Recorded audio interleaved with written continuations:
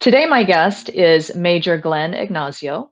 I recently heard Glenn's story of substance abuse and recovery, which let me stop right there and say, well done, Glenn, and congratulations on not only getting the help that you needed, but sticking to the recovery program. It's not easy, as we're going to hear in a minute. Your story described some euphoria in the early stages of the addiction, as well as post acute withdrawal symptoms in the recovery stage, both of which I think would be actually really good for our listeners to hear about. So, welcome, Glenn. Thank Thank you very much for taking this time with me today. And I'm going to turn it over to you. Please share your story with us.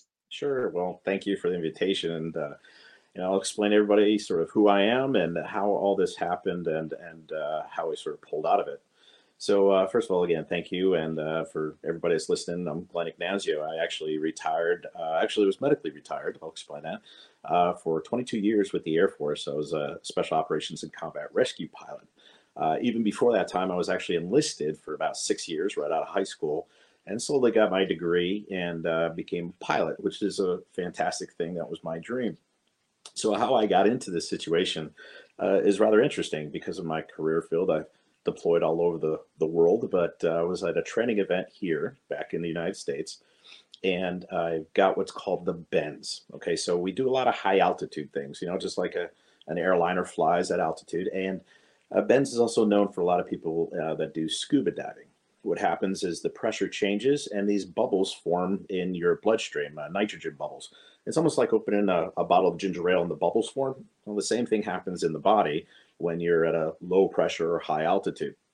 So I won't bore everybody with that long detail, but what happened was these bubbles formed in the body, and it actually destroyed my hip. And so we sort of experienced things, and it started getting worse and worse. I was having this problem with his hip, and the pain got worse and worse and worse. So I started getting it looked at, and they said, "Hey, you're going to have to get your hip replaced. All the cartilage is disappearing."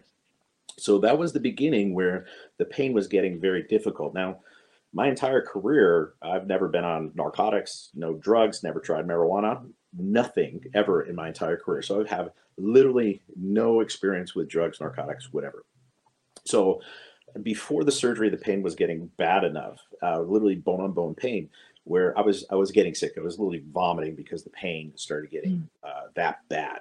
So of course, the level of pain started getting Percocet, and Percocet started about 5 milligrams with oxycodone, and the rest, of course, was Tylenol. Now, at the same time, since I was a military pilot, I was also in the National Guard. So I would fly part time, and I had a full time executive job working in industry up in Silicon Valley in technology. So I was able to continue working as best as I could. And the first time I got the pain medication, the first thing that the doctors say is, "Hey, this is going to make you lethargic. This is going to make you, really basically fatigued." And it was exactly the opposite.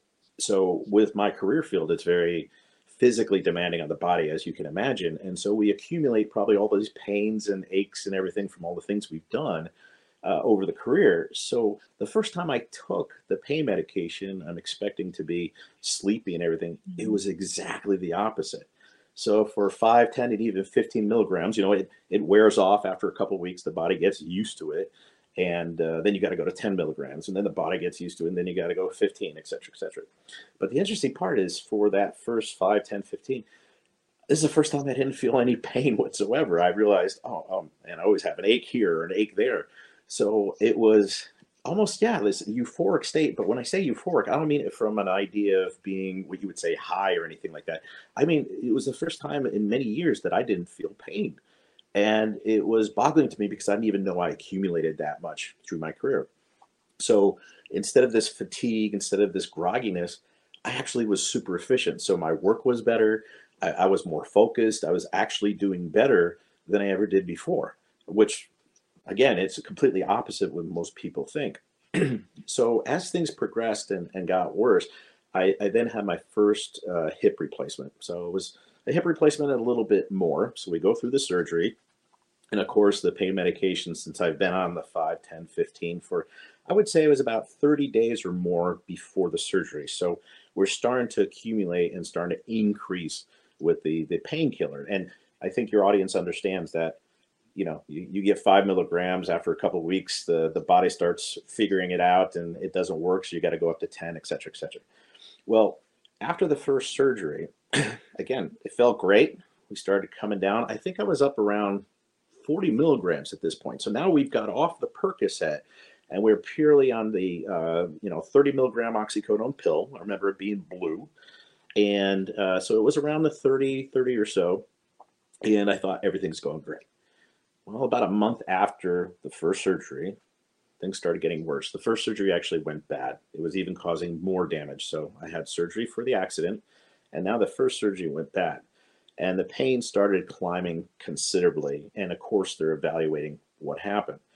So just to give you an idea and sort of fast forward this a little bit, that 30 milligrams kept on going higher and higher and higher to the point that it was at 240 milligrams of pure oxycodone a day, which is absolutely boggling. Now, this didn't go overnight. This accumulated over time, and it was more than a year before they did the second hip replacement. They had to figure out what was going on. But the pain was so bad that if I tried to stop, it literally was like I literally would have been vomiting from the pain. So the idea of getting to these pain medications and getting to this level was shocking for me. I think as we went 30, 40, 50, and I think it was 60, and I was upset that this is not working. Again, we're talking about serious pain when it's not working. And I was so upset that at the time, my wife at the time and I went to my doctor, and she was great. She was managing this. She was telling me that I was probably going to have to be in a program to get off of this because of the amount. And I remember being in tears going, I can't believe I have to take more. And so she stepped me up and we managed it as best as we can, but literally the pain was that bad. So eventually it got to 240 a day by the time I got to the second surgery. So now this is like probably a year and a few months. And that's what was managing it. As I started getting into that upper level, that's when all of course, the lethargic, I guess nods is what they call it. You're in so much, you're having so much that, you're getting the pain, but then it's sort of like you're falling asleep and waking up. And at that point, I wasn't working. So I would say the first 5 or 6 months that I was on the medications, I was working. And then the second 6 months to 10 months, I was not.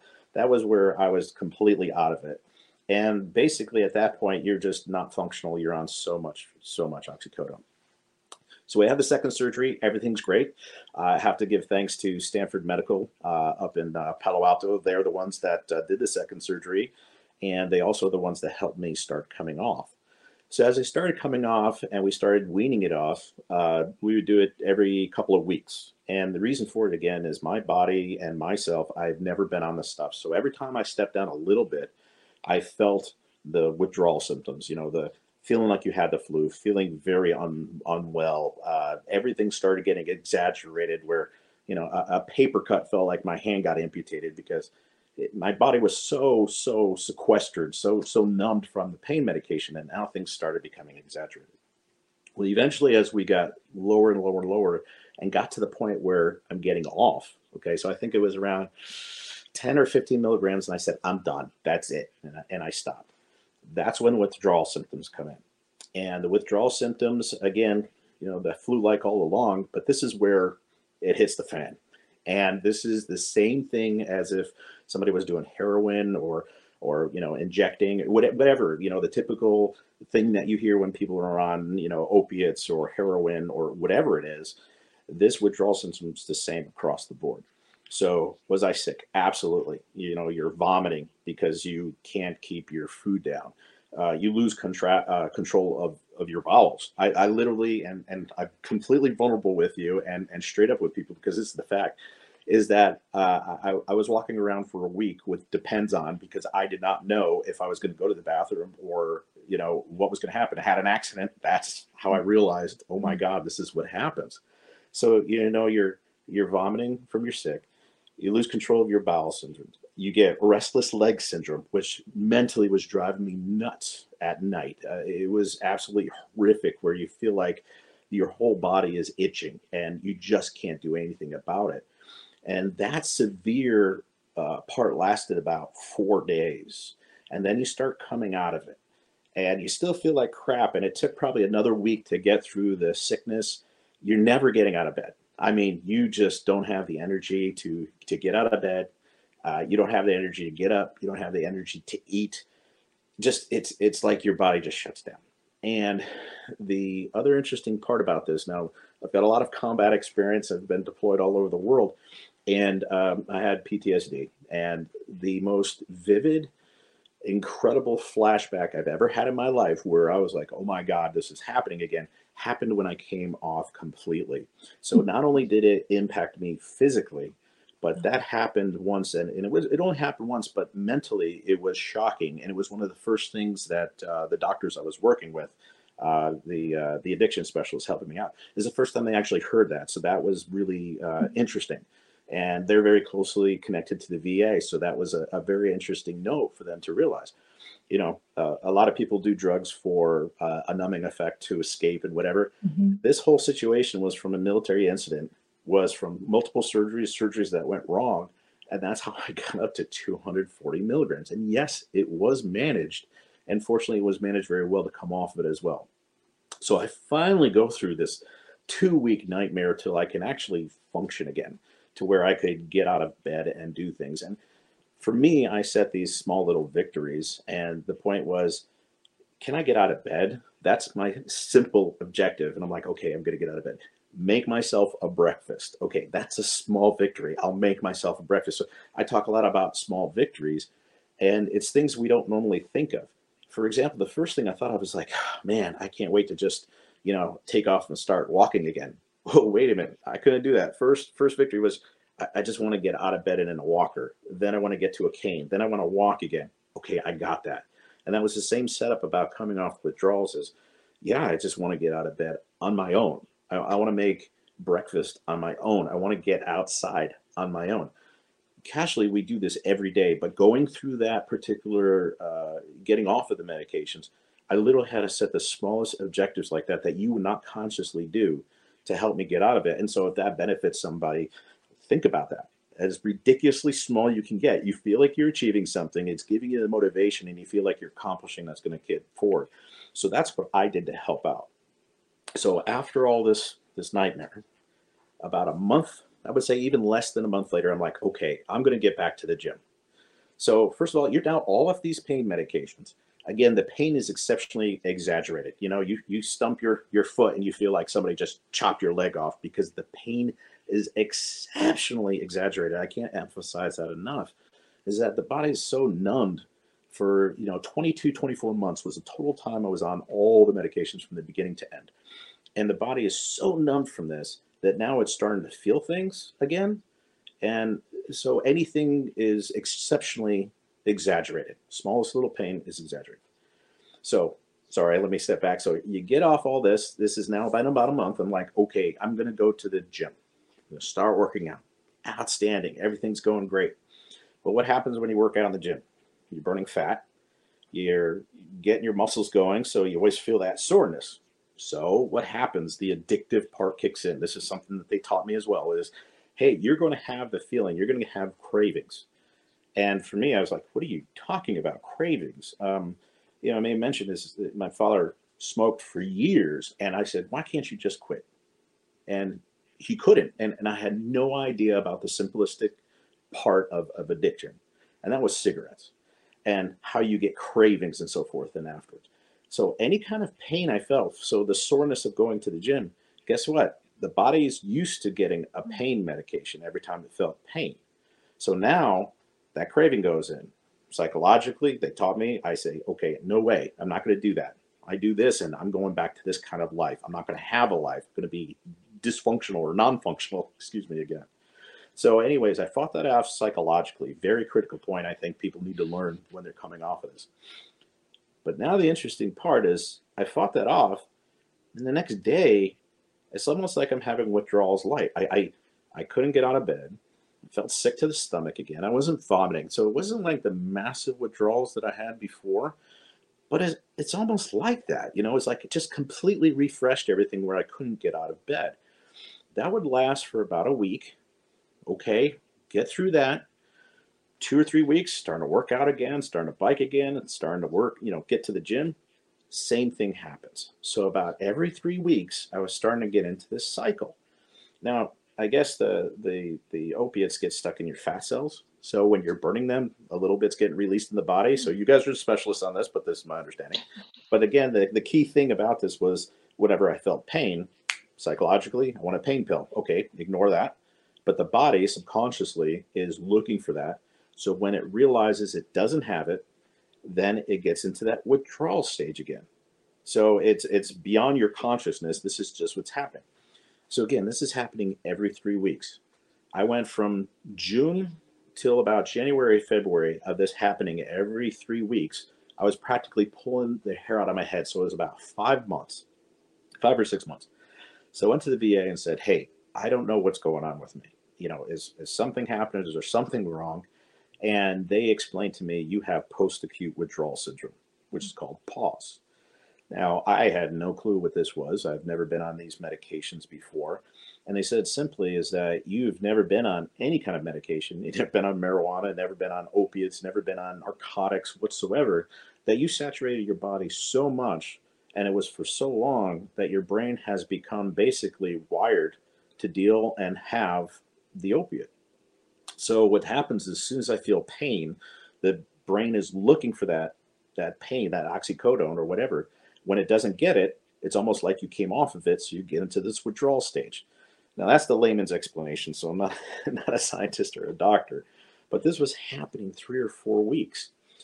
Worst part about this, okay, this is where I think the peer support is important and have an understanding from family and friends. Now, again, I was a senior officer. I was a pilot in the Air Force. Never been on this stuff. Have a master's degree. So not a guy living on the streets. So that stigma should be out. This happens to anybody, and they told me it happens to doctors, lawyers. Me as a pilot, everybody.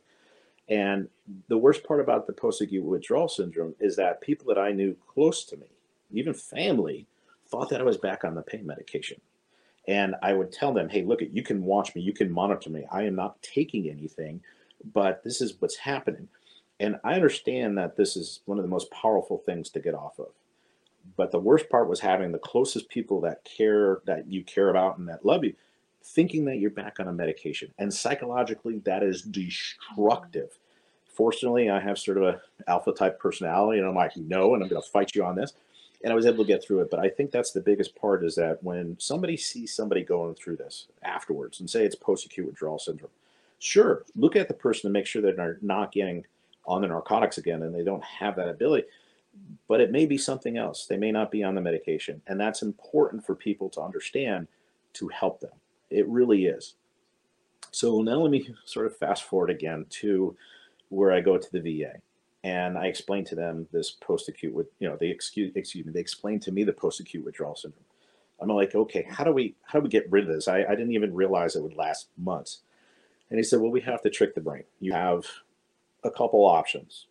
There's methadone, which I heard about and was scared to death of, saying, no, I don't want anything like that. You got to go to a clinic. You got to take it. And they said, well, there's also this thing called Suboxone. I said, well, what is it? They said, well, it tricks the brain. It helps people get off of opiates when they're going through withdrawal. But after the fact, what it does is it tricks the receptors in the brain to feel like it's getting the opiate. And most of the time, people that have been on heavy medications, heroin and everything, taking 50, 60 milligrams of Suboxone. And what it is it's a tiny pill that goes underneath your tongue. It has naloxone in it, right? So you can't abuse it. You can't chew it. You can't inject it or anything for people that are, that far off.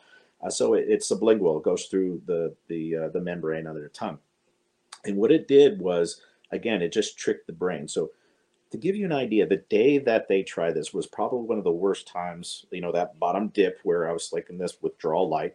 I looked like crap. I looked like I was gray, looked just absolutely like Walking Dead.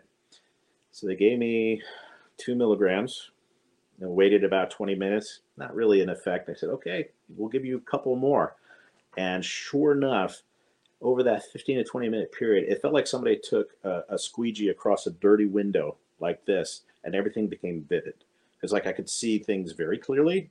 The colors of the world came back. I walked into the bathroom and I looked like I was a different person. It's like the color of my skin came back. That droopy gray was gone. I looked normal again.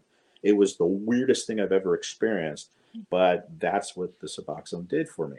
And so I was on four, they gave me six just in case, 6 milligrams. And, I had to wean off of that, which honestly, I think coming off of that was almost harder than coming off the opiates. Really?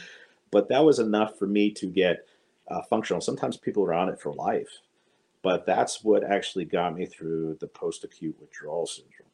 So it has been an incredible journey of experiencing these narcotics, getting off the narcotics, and then finding out a follow on problem called the post acute withdrawal syndrome. So that's been my journey. And the eye opening part was how it affects you mentally, how it affects you physically, absolutely.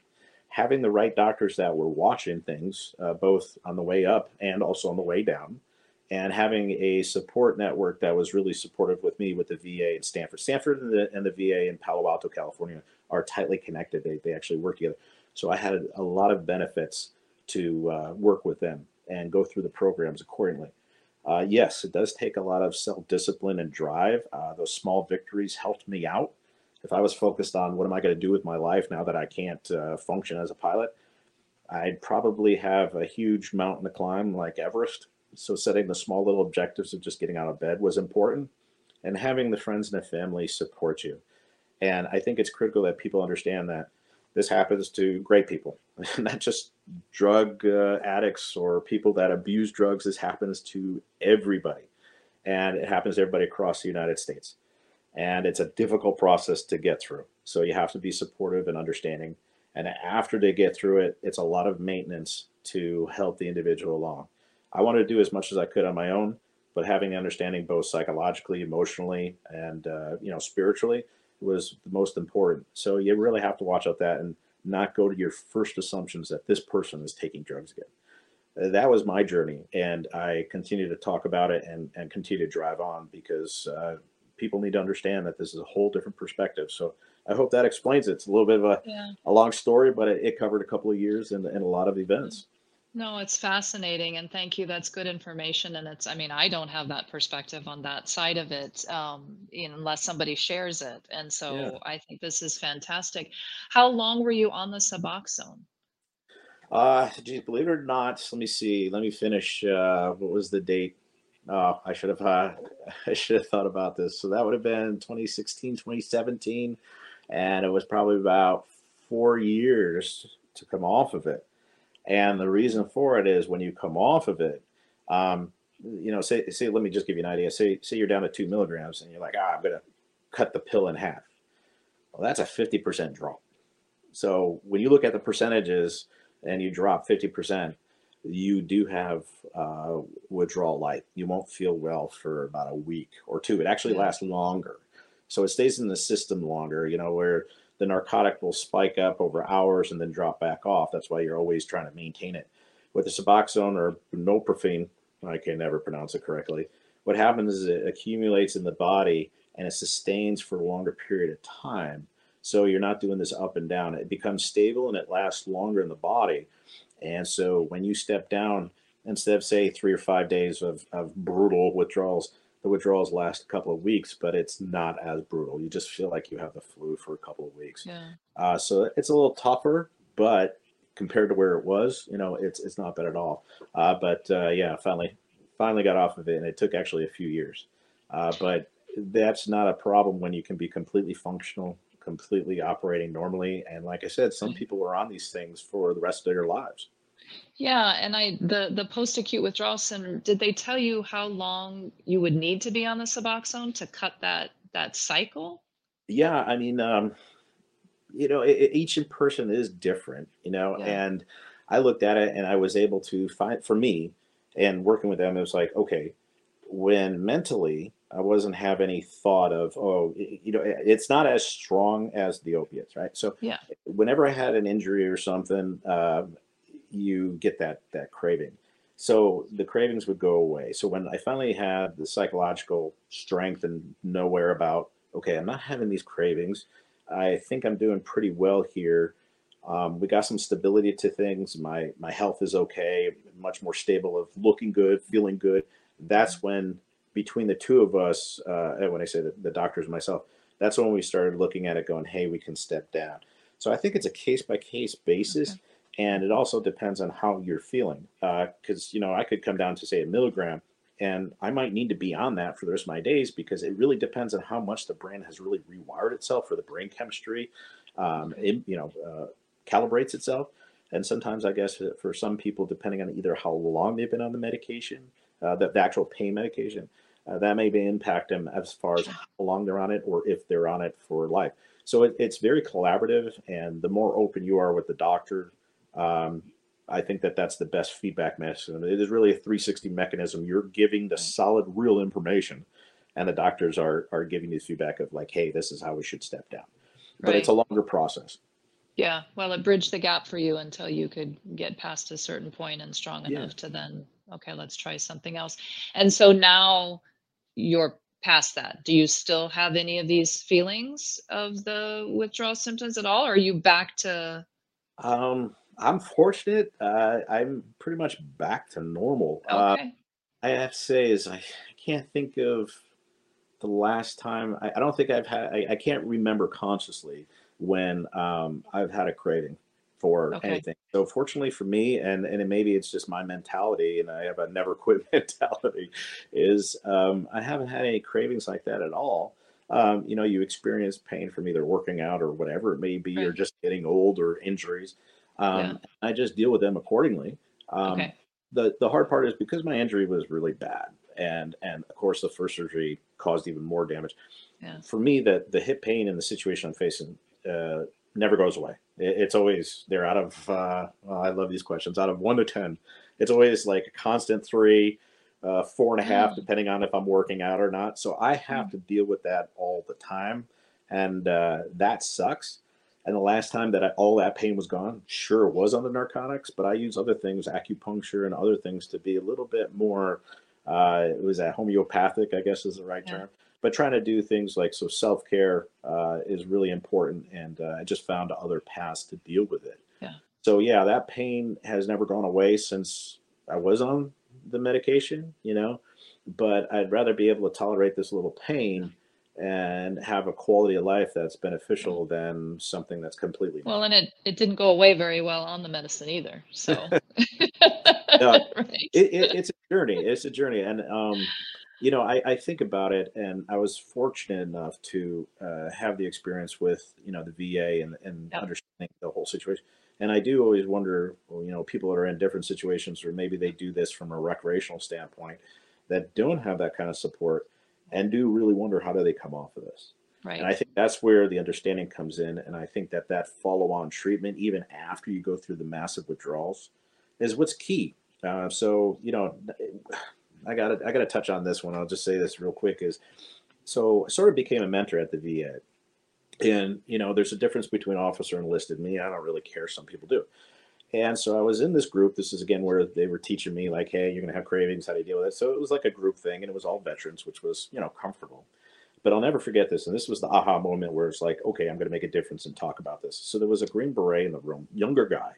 I think he had his leg was amputated due to an IED, or an improvised explosive device. And his leg was amputated. He was receiving pain medication. I don't know if it was from a doctor, VA, whatever. Pretty good amount of oxycodone. And then they just cut him. So he didn't go through a process to wean off. They literally just cut him. And he told me how bad it was. And then, unfortunately, somebody offered him heroin, and that's what he turned to because he was trying to buy pills. My understanding is very expensive, so heroin was a cheaper solution for him. Mhm. But the thing is that he psychologically was going down a spiral. So here's an elite special forces individual from our military, younger guy, has an injury, which is getting out of the military, have an injury. That's a whole different beast I could tell you about. But psychologically, it's pretty heavy. And then here he is in the VA trying to deal with it, and he's literally in a depressive state, saying, "What kind of person am I for being hooked on this stuff?" Right? And he thought I was a member of the staff. And I was like, dude, I'm one of you. And he's like, wait a minute, you're an officer. I'm like, yeah, who cares? This happens to anybody and everybody. And it was like these bricks fell off of his shoulder. And he's like, really? And so it was like he put himself in such a depressive state and like a low life state, telling him, hey, this happens to everybody. It just changed his perspective, and it Right. really changed him, and he got out of things.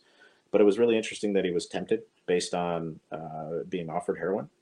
He had to go to it based on being cut off, Mhm. and the psychological stigma he had himself, not just of other people thinking of people on opiates, but he put himself in the ground even more because he's never been through this thing. And that was the aha moment. It's like, I'm going to help people because it Mhm. changed him. And if I can change anybody's life by just hearing the story, great. But it is, I always wonder what it's like for people on the street to get off of this kind of thing, Yeah. when they have to endure that kind of experience. Yeah, no resources. Yeah, and that's a Yeah. good point. And I think for us in the healthcare community, that's an important point. And, when I'm interviewing someone that I suspect of diversion, that is one of the points I try to make to them. It's like, you're not, if you are, if you have a substance abuse problem, you are not the first person I've ever seen with this problem. Lots of nurses or pharmacists or, physicians, whatever the field is, you're not alone. Yeah. And Yeah. so, don't beat yourself up for it. Let's just like end it now and, start that new process of that journey. So, yeah, that's Yeah. definitely. Well, thank you very, very much. And thank you for your willingness to tell your story and get it out there because I'm for sure it's already helped that one gentleman, but I'm sure it helps many, many people out there. So, thank you Yeah. very much, Glenn. Absolutely. And giving that insight to those that don't understand, and also telling those that are in it that can't doesn't exist. You can actually do it. So, You can yeah, thank you actually for do the it. I opportunity. I like it. appreciate Can't doesn't exist. All right. it. Thank you very much. Thanks. Take care.